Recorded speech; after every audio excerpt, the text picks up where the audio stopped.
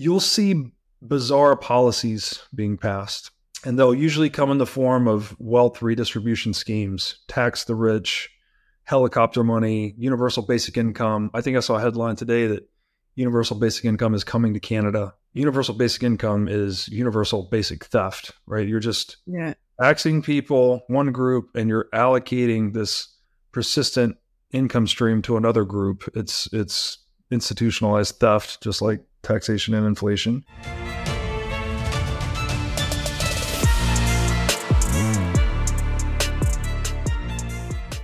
Hey everybody, welcome to the What is Money Show. I am thrilled to have you here joining me on my mission to help shine light on the corruption of money.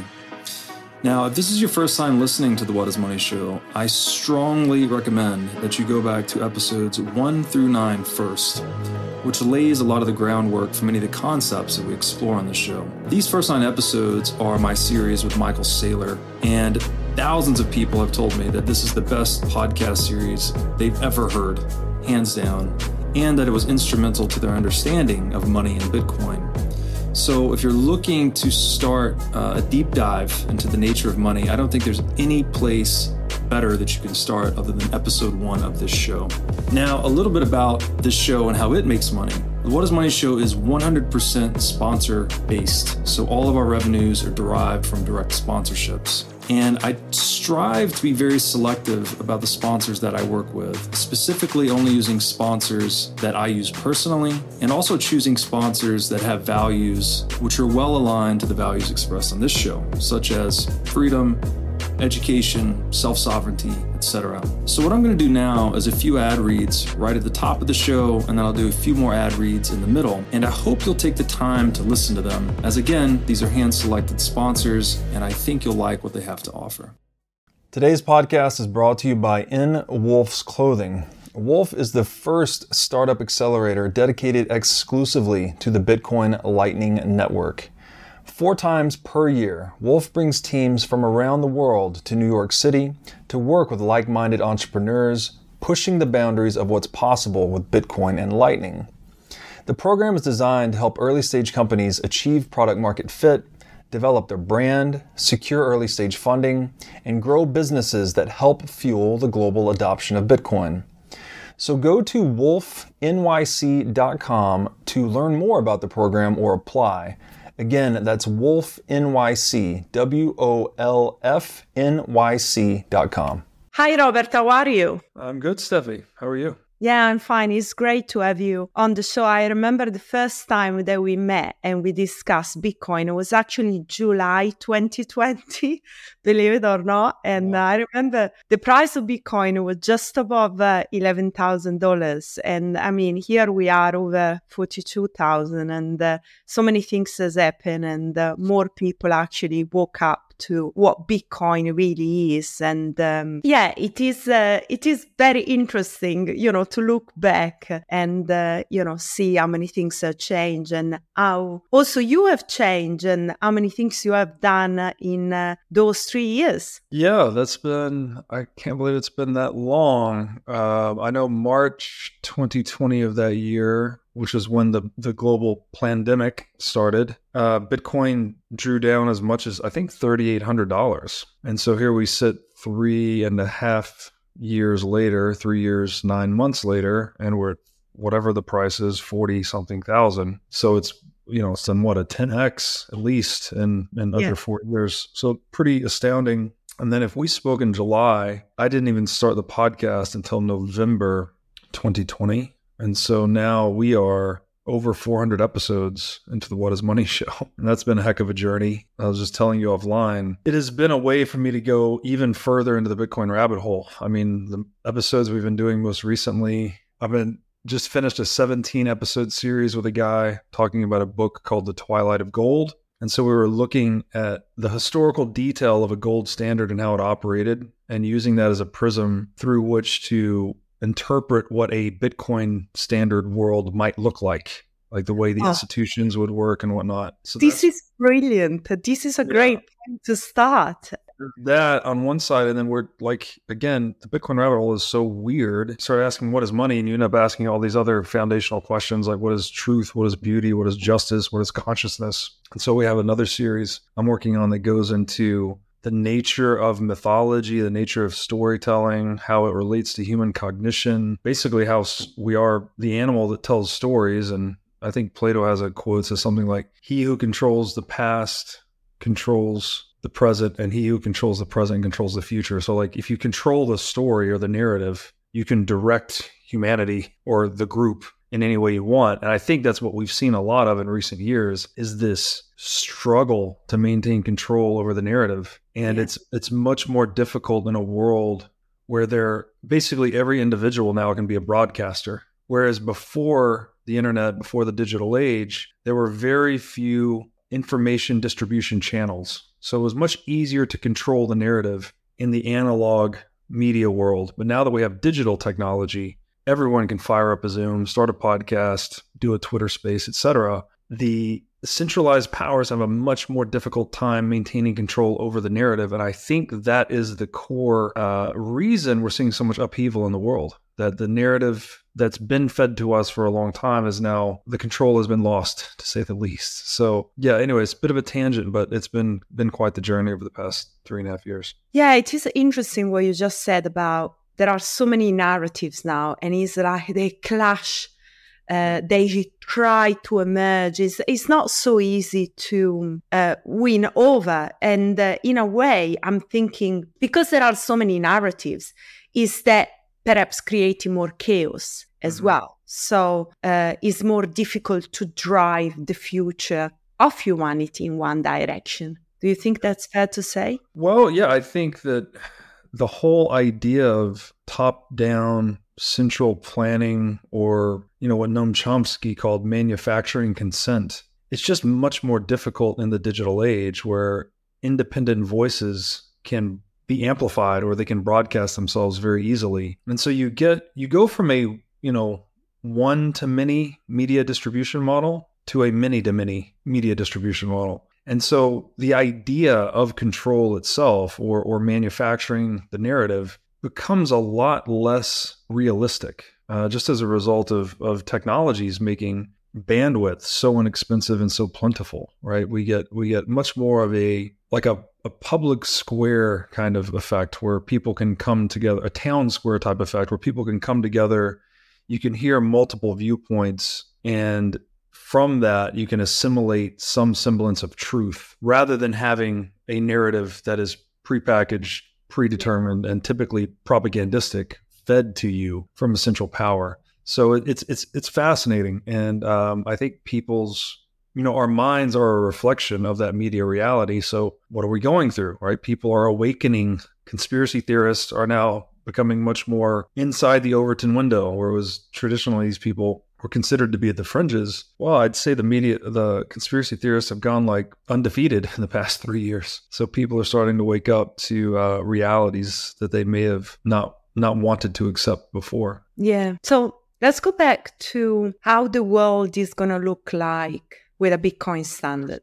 First of all, what are the narratives to get there, and then how it's going to look like? Yeah. So the narrative, this is interesting about Bitcoin as well. Obviously, it's a decentralized organization. So when we look at, say, like the state, right? The state is a centralized power. There's one group deciding what everyone else will do, and they're imposing that viewpoint through coercion or the threat of coercion. Bitcoin is like the opposite of that. It's purely opt-in, opt-out. No one's coercing anyone to play. And it's the emergent decisions of those individuals participating that becomes Bitcoin, right? So for instance, the 21 million hard cap, it's not a rule necessarily. It's just people acting in their own self-interest that participate in the Bitcoin network. Well, as it turns out, a fixed money supply is most advantageous to savers. So if you're going to use money and you want it to retain purchasing power across time, the best possible money supply you could have would be one that is fixed and unchangeable, which means you can't be diluted, right? No one can print money. No one can debase the purchasing power you have saved in the money. So there's not necessarily, when we say there's a narrative, I guess we have to be careful with the language because there's not any group pushing that narrative. There's not like the CEO or the C-suite of Bitcoin like pushing, saying 21 million is the standard. It's just all of the participants in the network choosing what's in their individual self-interest. And the emergent outcome of that is Bitcoin has a fixed supply of 21 million, for instance. This would be, again, very different from the Fed saying, reading the tea leaves, the economy, whatever indicators they're looking at, we need to print this much money, or we need to reduce to print this much money, or we need to change interest rates, et cetera. That is much more of a centrally promulgated narrative. So there's one group trying to basically rationalize or justify the actions they're taking in the marketplace, which in the case of central banking is market manipulation and price setting or price fixing. There's none of that in Bitcoin. So when you ask what narratives get us to a Bitcoin standard world, actually, what's interesting here is the word authority. So the word authority shares an etymological root with the word author, right? Like to author a book, to write a book. And so I think what we're talking about is a world in which centralized authority is less capable of projecting power by virtue of people having recourse to something like Bitcoin. And in that world, in a Bitcoin standard world, it's going to be one in which is much more self-authored by the individuals, as I just described, with the 21 million hard cap basically being an emergent property of people's individual choices. So I think that the narrative that gets us there, it's something it's just human freedom, right? It's like, to the extent that you want to preserve purchasing power across time and be able to build something for yourself or your family and keep the fruits of your labor, this is something we've been talking about since the year 1215 when King John signed the Magna Carta. And he said that the scope of government was to preserve life, liberty, and inviolable property. We just never had the implementation of property that couldn't be violated. And Bitcoin is the best implementation of that ideal we've ever had. So what narratives get us there? I don't know. It's individuals will choose it for themselves. Obviously, there's a lot of people talking about Bitcoin, trying to describe it by way of analogy, digital gold, the internet of money, inviolable private property, as I just said. But I don't know which narratives are going to resonate with which people. But I do know that people are self-interested, and Bitcoin appeals to the self-interest of the individual to propagate itself into the world. And this is why I think it's unstoppable. I've described Bitcoin as a vortex of positive incentives that nobody knows how to turn off. You either adapt or you die, so to speak. But Robert, how can we defeat central power when... Let's look at the AI space, for example, where individuals are giving away lots of data, right? And who is benefiting from this data are those centralized organizations. And we don't even know. We just give away data for free. And all this data, they fuel into some kind of very scary future where you don't know where your data go, and there is so much things are going to be built. If you think about robotics, if you think about, where AI is going, that in a way we feel that we are free to do stuff, but at the same time, they are taking us from our head, they are taking away our data, and the centralization become more powerful. So let's leave the AI space for a moment and let's look at Bitcoin, where there is this willingness to be free and be in power over your money, but at the same time, there is the central power on the other side. How we can defeat the central power? Well, one thing that really works in the favor of decentralization is that centralized power structures tend to be self-defeating in the long run. So that's interesting. A centralized, specific, if we just focus on the state, which I think is the main problem here, that you could say the state or central banking. I mean, really, it's a central bank enabled state that is the problem.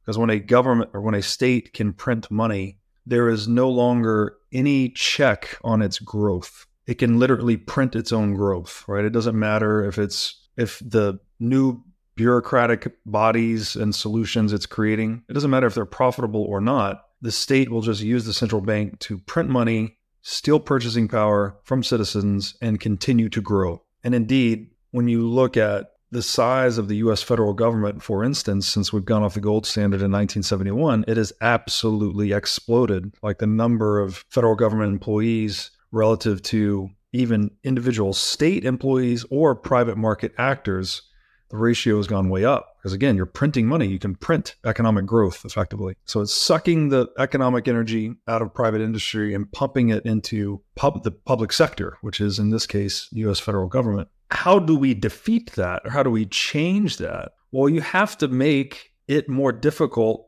to expropriate purchasing power through taxation and inflation. You have to reduce state revenues to reduce the prevalence of the state as a business model. And this is why Bitcoin is such a magic bullet in a lot of ways, right? It's people that are holding savings in fiat currency today now have an option. I don't need to hold my liquid net worth in US dollars, for instance, because I have recourse to a savings technology like Bitcoin, which is a money that cannot be printed, cannot be counterfeited. The savings that I put there cannot be debased arbitrarily through monetary policy or other interventions. So in the long run, and again, this is touched on in the book written in 1997 titled The Sovereign Individual, you would expect that as people come to this realization that you no longer have to be the victim of central bank or state monetary policy, you can hold a sovereign money, right? This is sovereign individual. They called this anonymous digital cyber cash.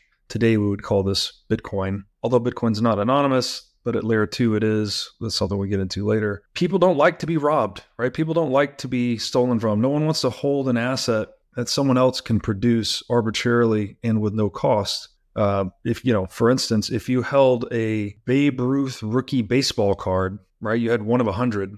If some other person figured out how to counterfeit those things and the supply went to 200, 300, 400, that would debase the value of your card, right? So you wouldn't want to hold the thing if you knew someone could arbitrarily print or counterfeit versions of it. The same thing is true with money. No one wants to hold a money that can be printed. We're all just sort of forced into it by necessity pre-Bitcoin. So in this world where people have recourse to Bitcoin, inflation goes away in the long run as a revenue option for the state. As it uses inflation, as it prints money as a revenue source for itself, the victims of that inflation are gradually going to awaken to the scam and basically choose to dump their local fiat and hold something that can't be printed. Once that happens, all the state has left as a revenue option is explicit taxation. It can no longer print money, which is great, right? Now a state would be at least held within the confines of its own profit and loss statement. You could no longer print money to paper over economic losses and therefore have limitless overgrowth of the state, right? You would put limits on its growth by virtue of taking away the money printer. Further, those people that have moved savings into Bitcoin now have their purchasing power contained in a hyper-portable, easily concealable asset, right? The most portable and concealable asset on the face of the earth. You can put it on your brain, you can put it on your computer, you can put it on a sheet of paper. You can move it at the speed of light. It's a digital native asset. You can move it anywhere in the world at the speed of light without any jurisdictional restrictions whatsoever. That world in which inflation is gone and people's purchasing power is stored in this hyper-portable, hyper-concealable asset, that world makes taxation much more difficult to impose. Because if a state is not treating you well, right? If you don't like the level of services you're receiving for the tax rate that's being imposed upon you, well, then you'll vote with your feet and or your wallet, and you'll go to a jurisdiction that treats you better.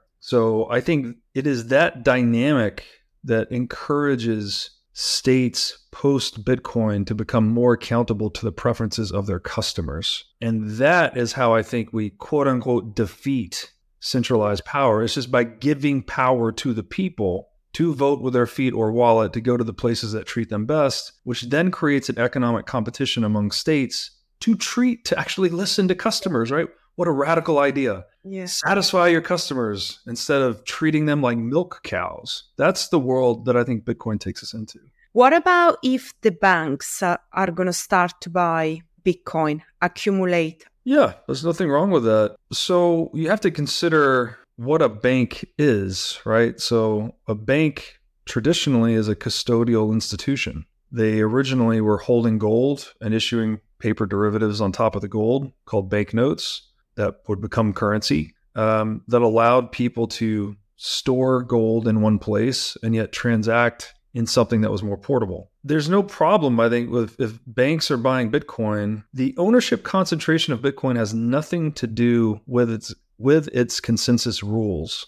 So if Satoshi himself returned today with 1 million Bitcoin, and further, let's say he's been buying more Bitcoin since he disappeared and he has 2 million Bitcoin, 3 million, your number, it doesn't matter. Not even Satoshi could change the rules of Bitcoin. He couldn't change the block time. He couldn't change the block size. He couldn't change the 21 million hard cap.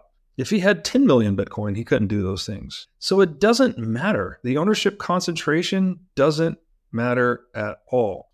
Now, what I think with banks buying Bitcoin, you are going to see more people getting scammed potentially, as we've seen with the FTX scam. And, there have been dozens and dozens of crypto exchange scams up until this point.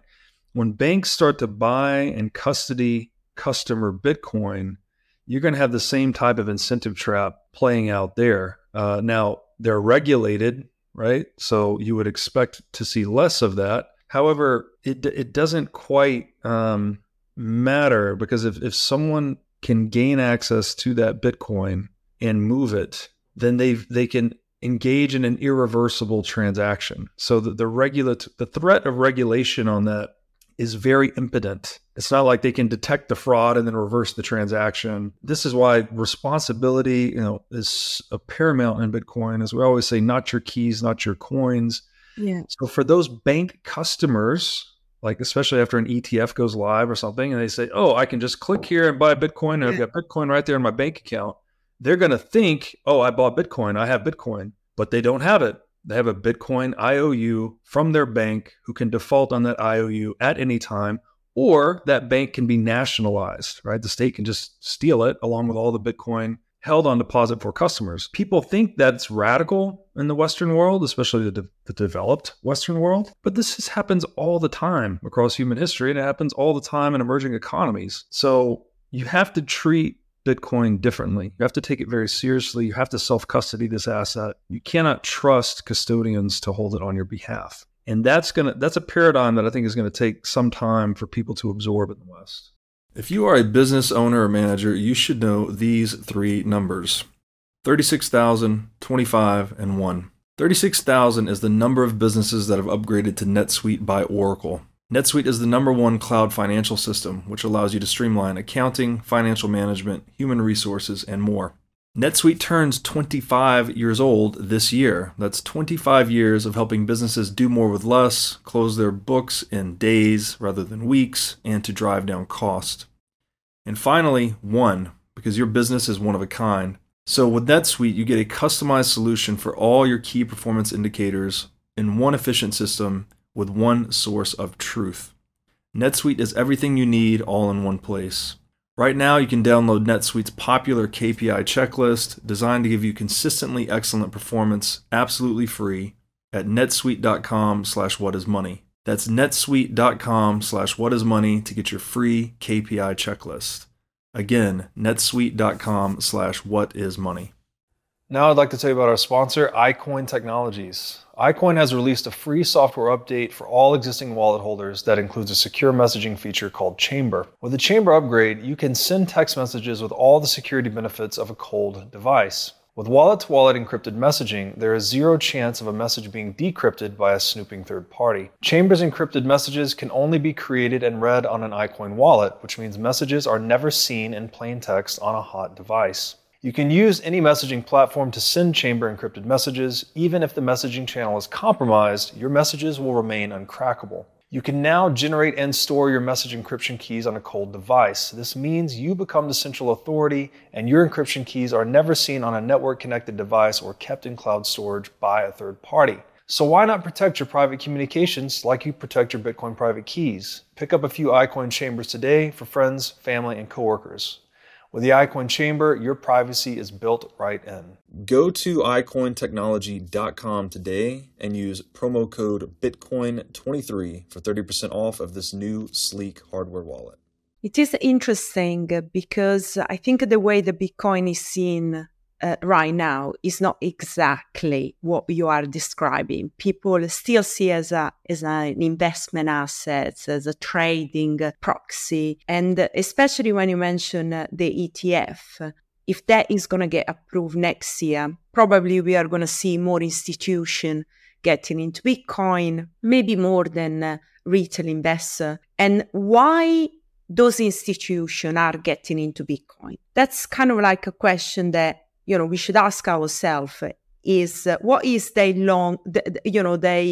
their motive, right? Are they just going to invest? Is just an investment decision and then they are going to sell? And I mean, probably Michael Saylor is one of, or maybe the one that actually see that as is more than a long-term investment, is the way to change your wealth. But all the rest of those institutions, I don't think they are there yet. Well, I could not ever speak to what are the motives of every individual or institution that is buying Bitcoin, because that would be very arrogant. How could I possibly know the motives of everyone? But again, every organization, every institution, every nation state is comprised of individuals ultimately. So while it might be useful to think about what is this institution going to do or that institution going to do, I think to get a true high resolution picture of the matter, you have to think in terms of individuals. And at the end of the day, individuals are organisms, right? We want to consume more. We want to consume. Yeah. And so what savings does is allows us to store the fruits of our labor in the present in a way that allows us to consume over time into the future. So you need savings, right? You need how they would say this on Wall Street is you need a strong balance sheet, right? You need high asset to liability ratios. You want a lot of equity on the balance sheet. You want to have purchasing power, essentially. This is the lifeblood and vitality of an organization. It's how much purchasing power and capital, market capitalization it can store, right? This is how we evaluate the most successful companies in the world. Which ones are the biggest? Well, Apple has the highest market capitalization, I believe. I don't know if that's changed. We would say Apple's one of the most successful companies in history because if it liquidated all of its assets, it could purchase the most stuff. So what we're saying with what is the motivation for individuals or institutions buying Bitcoin, it's self-interest. It's purely economic self-interest, right? You are trying to grow and you are trying to maximize the possibility of future consumption, which is, again, if you say this in an institutional way, you're trying to maximize shareholder value. You need really good assets to do that. You need good savings technologies. And pre-Bitcoin, companies used government bonds, right? Government bonds are basically never defaulted upon because the government can just print money to pay off the bond. So you have little to no default risk. And 5-6 years ago, they had yield, whereas now we're in kind of the zero interest rate environment where there's low to no yield on government bonds. Individuals and institutions want to earn purchasing power and then store it in something that cannot be debased or taken. You understand this at the individual level, right? Like you want savings. As an individual, you want some liquid savings so that in the event of some uncertainty happening to you, you get sick or your partner gets sick or you lose your job or whatever, car accident, you have some nest egg, you have a safety net to fall back on. That's what Bitcoin offers. And it offers it in a fundamentally new way, right? It's the first and only fixed supply asset in human history. So it cannot be debased at all. You can always issue more government bonds. You can always mine more gold. You can always print more fiat currency. A good proxy for Bitcoin in this respect was real estate. A lot of people would park their wealth in real estate because, as they say, invest in land because they're not making any more of it. Yeah. Which is sort of true. But we do actually make more land because we build up, right? We build skyscrapers and condos.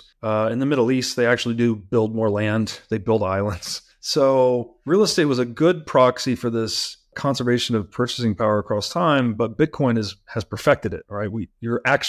No one ever is actually going to make any more Bitcoin because it's algorithmically fixed at 21 million. So I think that the institutions whatever their motivation may be, I think you could boil it down to self-interest or maximizing shareholder value.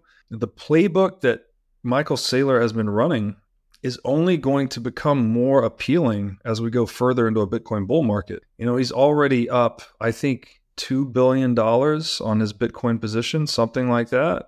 Is it $6 billion he's purchased and he's up $2 billion in profit? We're not even in a bull market yet. Bitcoin hasn't even broken its prior all-time high. So when Bitcoin is at, say, $100,000 or north in six-figure territory, the unrealized profits that MicroStrategy is going to have, the unrealized gains is the actual account that MicroStrategy is going to have on its balance sheet is going to be astronomical. And that is going to be a giant billboard and incentive for other corporate treasurers and CEOs to adopt a similar strategy, which is be profitable, leverage your balance sheet, the business balance sheet, to take on intelligent debt and buy more Bitcoin. Put your excess profits, anything you don't need to keep for working capital, into Bitcoin. And that's it. You operate a business that satisfies consumer wants. You do it profitably. You leverage the balance sheet to acquire the strongest form of private property in human history, which is Bitcoin. And you just rinse and repeat. Once enough businesses start to emulate this, I think it's going to be just a mimetic tidal wave. You'll see everyone in the world start to add Bitcoin, even just incrementally at first, right? Maybe they hold 100% cash reserves today, USD reserves. They'll switch to 90-10, 90% USD, 10% BTC. And then it will incrementally tick up from there. And by the end of this long run, you have all fiat currencies hyperinflated to zero. You have every individual and institution in the world holding Bitcoin. And Bitcoin is the monetary standard of the world. So sounds radical, but as was said about how do people go bankrupt, well, it happens gradually and then suddenly, which is also how currencies hyperinflate, right? They inflate slowly for a long time, and then eventually certain things happen that cause them to go into a hyperinflation. And I think we're going to see a similar dynamic with what many people call hyper-Bitcoinization, which is Bitcoin eating all the money in the world. What are you expecting from the next bull market? In terms of price? Not just price, adoption. Well, okay, so those who live by the crystal ball are bound to eat glass. So caveat emptor for everything that I will say that is forward-looking. I have no idea, right? I have no idea what the price is going to be. I have no idea how many people are going to adopt it. But I will try to say some things that I think make sense. I would expect to continue to see Bitcoin being adopted in emerging markets more quickly than in the developed world, because people in emerging markets don't need to go listen to the What is Money podcast for 400 hours to understand why Bitcoin matters. All you have to say to them is, it's money that the government can't print or manipulate or steal. And they're like, sign me up, right? If I live in Argentina and I've lived through 5 hyperinflations in 60 years, I think is the number, that one sentence will sell me on Bitcoin, right? I don't need any other explanations of how it works and what it does and blah, blah, blah. You're just like, you need an option to get out of that recurrent scam that you and your family have been in for the past 6 decades. Whereas in the developed world, we're spoiled, right? The banks sort of work mostly, as long as you're not protesting in Canada. Capital markets work. Your stuff doesn't get stolen so much. The US dollar is never hyperinflated, right? It's been around for 110 years and it hasn't hyperinflated yet. So there's this recency bias that, well, everything works pretty much. It has worked for 110 years, so I would expect it'll continue to work for 110 years. But again, what did we just say? Well, hyperinflation happens gradually, then suddenly. Obviously, inflation has accelerated on the US dollar. We've seen, all the prices of things. I'm a big fan of red meat. The price of beef has more than tripled in the past 3 years. That's a massive price move. It probably took 30 years to triple before that, so it's accelerating. US dollar hyperinflation is closer now than ever, which is, that's actually a silly thing to say. No matter what fiat currency you're in, hyperinflation is always closer now than ever because every fiat currency ends in hyperinflation. So every day that passes by, you're one day closer to the inevitable outcome, which is hyperinflation. So although people in the US might think that they do, I would say 99% of Americans think that sounds absolutely crazy. The most desired asset in the world could actually hyperinflate and fail. I think it's a foregone conclusion. It's definitely going to happen. It's just a matter of when. So I would expect adoption to continue to be more quick in the developing world than the developed world. I would also expect states to become increasingly financially desperate. So as inflation works less and less, because you keep diluting the value of money, people are exiting the fiat, they're selling the fiat currency to move into Bitcoin or gold or whatever else to protect themselves from anticipated future inflation. This actually accelerates the inflation of that currency, which drives wealth disparity, misallocation of capital, causes all these economic problems inside of any country that is affected by it. You'll see bizarre policies being passed, and they'll usually come in the form of wealth redistribution schemes, tax the rich, helicopter money, universal basic income. I think I saw a headline today that universal basic income is coming to Canada. Universal basic income is universal basic theft, right? You're just taxing people, one group, and you're allocating this persistent income stream to another group. It's institutionalized theft, just like taxation and inflation. And all of those measures will be self-defeating for all the reasons we've talked about. But further, the people that are getting taxed, specifically the rich, they're going to start to evaluate their options of how do I insulate myself from these wealth redistribution schemes? And when I look on the financial landscape, there's only one ultimate answer to that. Like, well, if you want to put your purchasing power somewhere that it can't be stolen, can't be printed, can't be debased, can't be confiscated, can't be subjected to capital controls, etc., well, then you have to look at Bitcoin. And so again, incrementally, they'll start putting some of their wealth in Bitcoin as a means of protecting themselves from these tax the rich policies. And then all of a sudden, this is like the two poles of Bitcoin adoption. You have people that are just trying to survive, right? Survive hyperinflation or survive government financial oppression of whatever sort, or to leave, right? To circumvent capital controls. You're trying to get out of China with some money. Well, you can only take 50,000 US out of China per year, I think, according to their current capital controls. If you put that in Bitcoin, you don't have to suffer that restriction. So at one end of the spectrum, you have the poor adopting Bitcoin to protect themselves. And then on the other end of the spectrum, you have the rich adopting Bitcoin to protect themselves from the wealth redistribution policies of the increasingly financially desperate state. And I think it just sort of works its way in from there, right? Towards the middle. What does that mean? That means more people adopting Bitcoin, holding Bitcoin, saving a Bitcoin. That means a higher Bitcoin price. I can't give you numbers on that though. Like, I have no idea. It's rumored that roughly 100 million people worldwide today hold Bitcoin. I think each bull market probably increases that number by 3 to 4 fold. Yeah. And then the price roughly reflects that. You see price will do some crazy run up, a few $100,000, and then it will collapse 80%. But even after it collapses 80%, it'll be a factor of 2 or 3 times higher than the previous high. Yeah. So yeah, that's the way I see that playing out. So let's look at everything that is happening in the Bitcoin ecosystem. Like, there is a lot of experimentation going on. Layer 2, ordinals. You mentioned before about building on the top of land, right? Mm-hmm.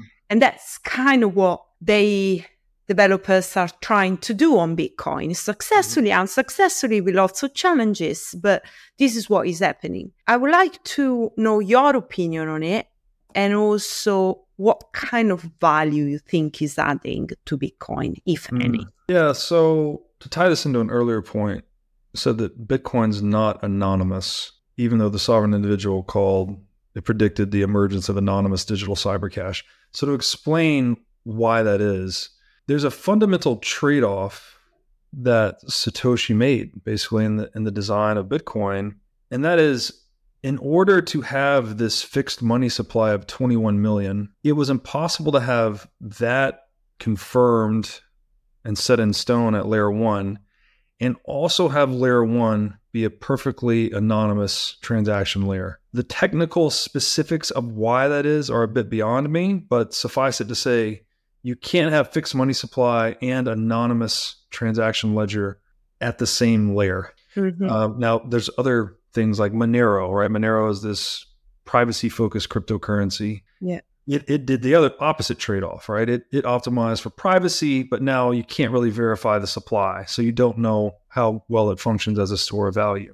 So that was a conscious design trade-off by Satoshi. There's another trade-off at layer 1 too, in that there's all of this work being done, right? It's called proof of work.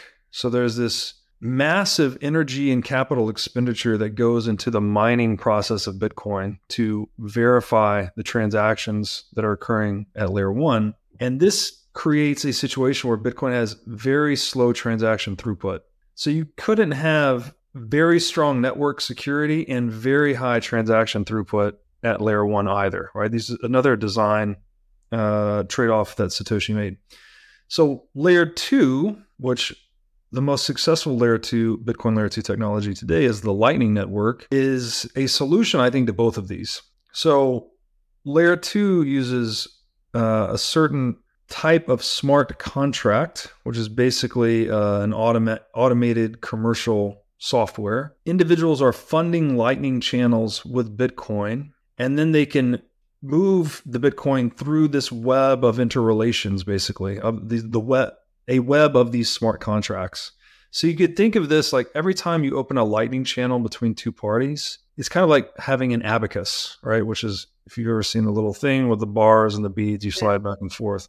Like we both set up a bar between us. We both fund it with a Bitcoin or an amount of Bitcoin, which is like equivalent to a bead or beads on either end. And then we just slide those beads back and forth.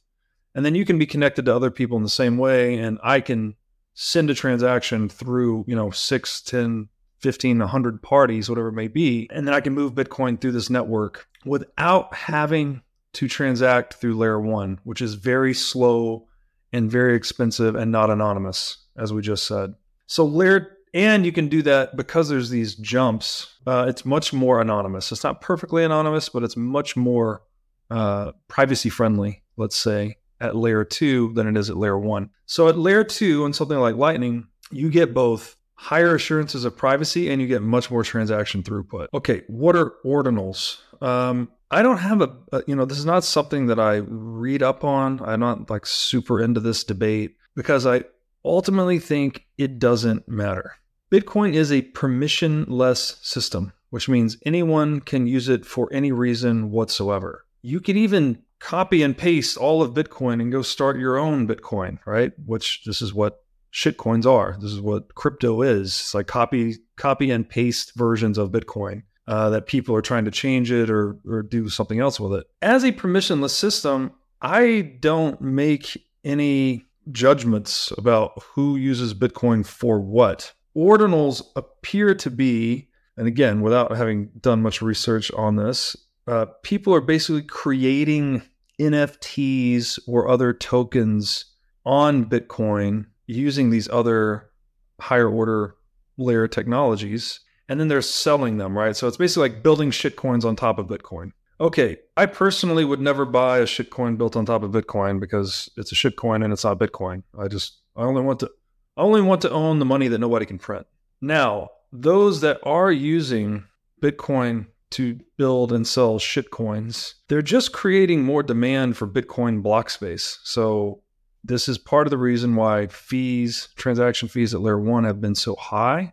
And this is creating an incentive for further development at layer 2. So when transactions are expensive at layer 1, well, then there's an incentive to build out layer 2, right? Which has, as we said earlier, very cheap, very efficient in terms of throughput and more privacy-friendly transactions. So in somewhat of a weird way, and this is a big contentious topic in the Bitcoin community, a lot of people condemning these things morally, which, have at it. I don't really care. In this strange way, it's good for Bitcoin. Like, even though Bitcoin is being used to sell shitcoins, which aren't good for anyone, they're just scams, basically. The very fact that there is demand being registered for Bitcoin block space, even if it's for nefarious or immoral purposes, is still good for Bitcoin because it induces or incentivizes further development at layer 2. And the more layer 2 the network proliferates, the more usable and transactable and private Bitcoin becomes. So there's a weird saying in Bitcoin that I think takes a long time to absorb, but I actually think is true. Everything is good for Bitcoin, which is so strange. It's like you can attack it and Bitcoin gets hardened through hostility.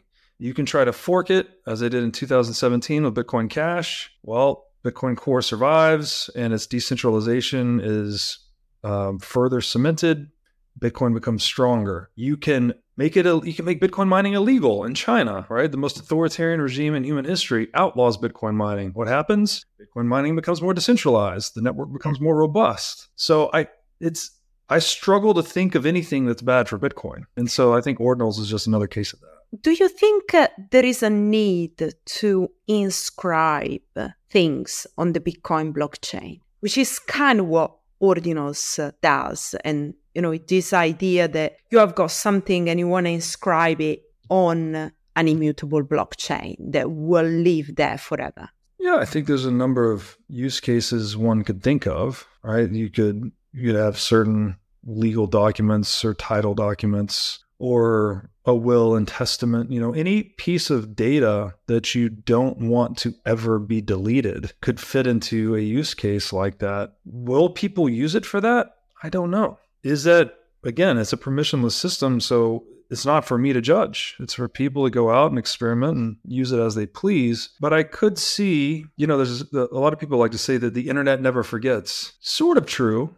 But things can also be removed from the internet, especially by centralized powers. Let's say they've removed certain pieces of information that maybe didn't suit certain narratives. But Bitcoin and data on the Bitcoin time chain actually never forgets, right? It's permanent. It's a permanent inscribing of data on a time chain that no one can break, disrupt, erase, amend. So to the extent that you have some piece of precious information that you want to protect and imbue with this immortality, then yeah, I could see Bitcoin being used for that purpose. And who am I to judge, right? It's a permissionless system. Use it however you want. One of my highest health priorities is keeping my brain in top shape.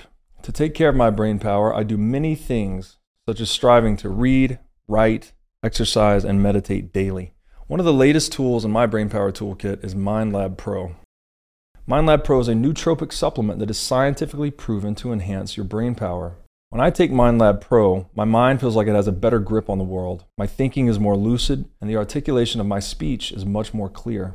MindLab Pro has been tested in rigorous, double-blind, placebo-controlled human trials and has been proven to enhance brain power for users in every age group. MindLab Pro is an advanced formulation of 11 nootropic ingredients and is backed by research from 1,473 human trials conducted over a period of 32 years. So if you're looking to start enhancing your brain power, MindLab Pro is an excellent solution. Go to mindlabpro.com/breedlove to start enhancing your brain power today. Again, that's mindlabpro.com/breedlove. Now I'd like to tell you about our sponsor, CrowdHealth.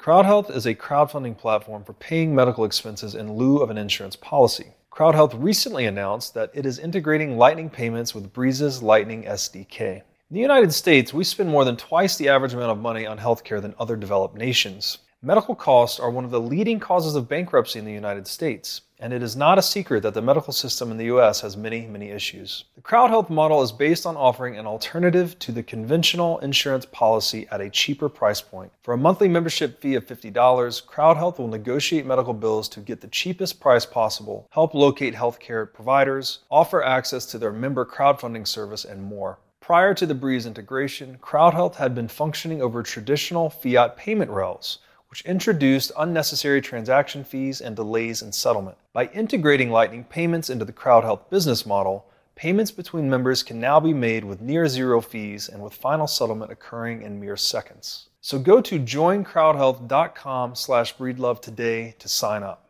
I'm going to go a bit off topic now, but I want to ask you, are you scared of AI developments? I think we first have to talk about the term AI, artificial intelligence. The only fear that would be that anyone would associate with artificial intelligence, I think, is artificial general intelligence, right? We create a sentient machine. So we create a new form of life. And the fear would be something like the narrative from the Terminator movies, right? This is a Skynet. This is the robot that wants to kill everyone or enslave everyone or whatever. I think we are way far from artificial general intelligence. I don't know if it's even possible. So I think any fears related to that are overblown or possibly even unwarranted. Like, to the extent that we never create sentient intelligence, that would be humans basically playing God. I just don't see... You never want to bet against human ingenuity or technology because we've advanced so far. But from my very limited knowledge about artificial intelligence, and from me leaning on the people that I trust in this space to have more knowledge than me, we are many decades away from artificial general intelligence at best. So no, I'm not afraid of AI. I also think that the current iteration of AI that we have, it's improperly named. These are really just large language models, right? So this is a more sophisticated form of search. This is good. This is good for human productivity, right? This is an amazing tool. If we can have a system that allows us to search, synthesize, assimilate data more quickly, well, then that lets all knowledge-based workers become more productive. So accountants, attorneys, scientists, etc., they can do their jobs more quickly, more effectively, more economically. Any increase to human productivity is an increase to the purchasing power of savers. So if you're saving in something that can't be debased, like Bitcoin or gold, then this would be a boon to your purchasing power. Now, it could create some, what the guy Schumpeter, he called creative destruction, right? Certain jobs could get eliminated or mitigated as a result, and people in those sectors will be forced to develop new skills and go find new jobs. But that is not a bad thing, and that's nothing to be afraid of, even if it's you losing your job. I mean, I know this is probably hard for those people to accept, but this is actually a good thing, right? When the Italian shoemaker that makes all these leather shoes by hand sees the factory coming in down the street, he's thinking, oh, this is terrible, right? I'm going to lose my business. This factory can make 10,000 shoes per hour, whereas I can make 10 per hour or whatever. This is the end of the world. But what is it actually? It's a dramatic gain in human productivity and prosperity, the fact that we can produce these things in a factory. And so although that shoemaker might be out of work, it's a creatively destructive process. There's actually more productivity being unlocked as a result of the factory's existence, even though it comes at the expense of the local guy, the local shoemaker. Obviously, that's just sort of an example.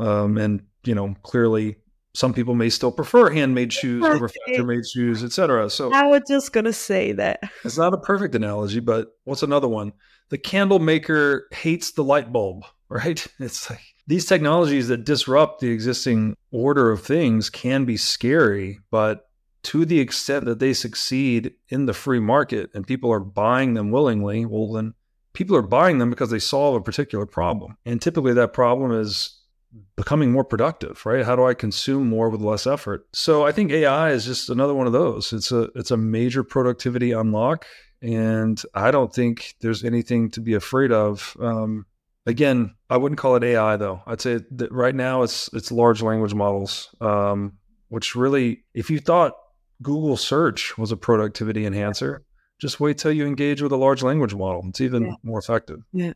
It's making us more creative. Yeah. It's more liberty. It's more freedom, right? You don't have to, with every technological advance that increases our productivity, we can accomplish greater results with less efforts. And we have more time for other things, right? Exactly. Exactly. So going back to Bitcoin, I just want to ask you, let's think about somebody that hasn't got yet into Bitcoin, hasn't got that holy moment and hasn't understood what Bitcoin is. What would be your message? Someone that doesn't understand the value proposition of Bitcoin? I think somebody new to Bitcoin, because we are seeing there are still lots of people they haven't got into the space, and it's not they are against they just don't know. They just still have to be introduced to Bitcoin. Right. What would be your message? So there's two ways I could take this. One, you obviously have to curate your message for your audience always. So if the individual I'm talking to understands that money printing is bad or money printing is theft, if they have that understanding in their worldview already, then you can just say, Bitcoin is money nobody can print. And then boom, that should be enough if you understand that money printing is bad. However, I don't think most people understand that. Most people tend to think, thanks to the past 100 plus years of Keynesian economic propaganda and programming, most people think that money printing a little bit is necessary. We like prices to go up a little bit over time. They don't understand that it's just the currency counterfeiting cartel stealing from them in the form of price increases. So if I'm talking to that individual, I would tell them that Bitcoin is like an insurance policy on the legacy financial system, so that the more fragile that financial system becomes, the more valuable Bitcoin is as an insurance policy. And so that is a little more obscure and abstract, perhaps, but I think even people that don't understand finance, economics, money whatsoever, they can detect when some things are awry, right? Like in 2008, you could tell that there was something wrong with the financial system, whether you knew anything about it or not. So that would at least equip people to have somewhat of an intuitive grasp of Bitcoin's value, that to the extent things don't feel right or they feel shaky in the traditional financial system, that it might be smart to own a policy, an insurance policy. In the case of Bitcoin, obviously this is just an analogy. Bitcoin is not an actual insurance policy. But when the traditional financial system creaks, cracks, crumbles, or collapses, this quote unquote insurance policy should pay off, right? And the reason, to get a little bit more into the reasoning behind that, is because, again, the legacy financial system is premised on Keynesian economics. And the core supposition of Keynesian economics is that you can print money to alleviate economic scarcity, which is absolutely fucking insane. If you think that printing new green pieces of paper can put food in your mouth or put a roof over your head, then you're insane. And that is exactly what the fiat currency monetary paradigm is based on, is that pseudoscientific academic bullshit philosophy, right? That you can print money and alleviate economic scarcity. So every time there's an economic crisis of any kind, what is the policy response? Print money, right? Oh, there was a recession, a crisis, a this, a that. Scarcity has gone up. What are we going to do? Print money. So in knowing that the modus operandi of the Keynesian economic model is to print money every time there's a crisis, which further, if you understand Austrian economics, that's actually sowing the seeds for the next crisis, making it bigger and worse over time. This is called the Austrian business cycle theory. Then you could look at Bitcoin as a form of money that can't be printed and property that can't be violated as an insurance policy on that entire house of cards. It's funny. It's kind of like all the system is built on that way. If you look at companies, they keep raising money, keep issuing more shares, and then you end up looking at a company that's got billions of shares, and the value of the share is nothing, right? That's right. It is very small, and all the financial system is built on that. So that's a great analogy, actually. At least when you print new shares, you're diluting all the shareholders equally. Yeah. True. Presumably. Now, there's different classes of shares, and every company has different cap table covenants and all these things. But typically, when you issue new shares, all the shareholders are debased equally. Okay, money is basically if a company stock certificate, which is a equity unit in a company, is basically representative of a share of that company's capital stock. By way of analogy, we could say that money is just a share in the global capital stock. Yeah. So when you print new units of money, you would want to dilute everyone equally. And what that would be, if you did it that way, is like, okay, you have $1,000 in your bank account.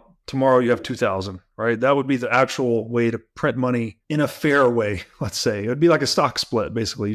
You double everyone's money supply. But that's not how it's done at all, right? The money's printed at the top. It's given to political insiders. First of all, central bank shareholders benefit right out of the gate. The money isn't printed technically, it's loaned into existence. Central bank buys U.S. government debt. U.S. government pays central bank interest. So before the money has even left the gates, central banks have already profited via seigniorage and via interest revenue. Then that money is spent from the top down. So this is the Cantillon effect. Those who receive the newly printed money first benefit at the expense of those who receive the newly printed money last. So I just wanted to honor that brilliant analogy you brought up. If you're going to print new shares, everyone should share in the debasement equally. Why isn't the monetary system that way? Why do we have a few people benefiting from the debasement while the many people are being hurt by the debasement? So it's not an equal dilution. And then, and then what they do, and then they change the share structure again. So it's always printing more money. Exactly. And they can literally stealing from the poor and giving to the rich. Well, listen, we have got Bitcoin, so I think still long to go, but it's more, it's really important that more people start to understand the importance. And, you're doing a fantastic job in actually going deeper under the surface, and explaining, the core values, the fundamentals that people should actually take the time to understand before, getting even to Bitcoin, because otherwise they will never understand it properly. So, Robert, such a pleasure to have you back on the show. Steffi, thank you for having me. Very fun. And thank you for the work you've been doing as well.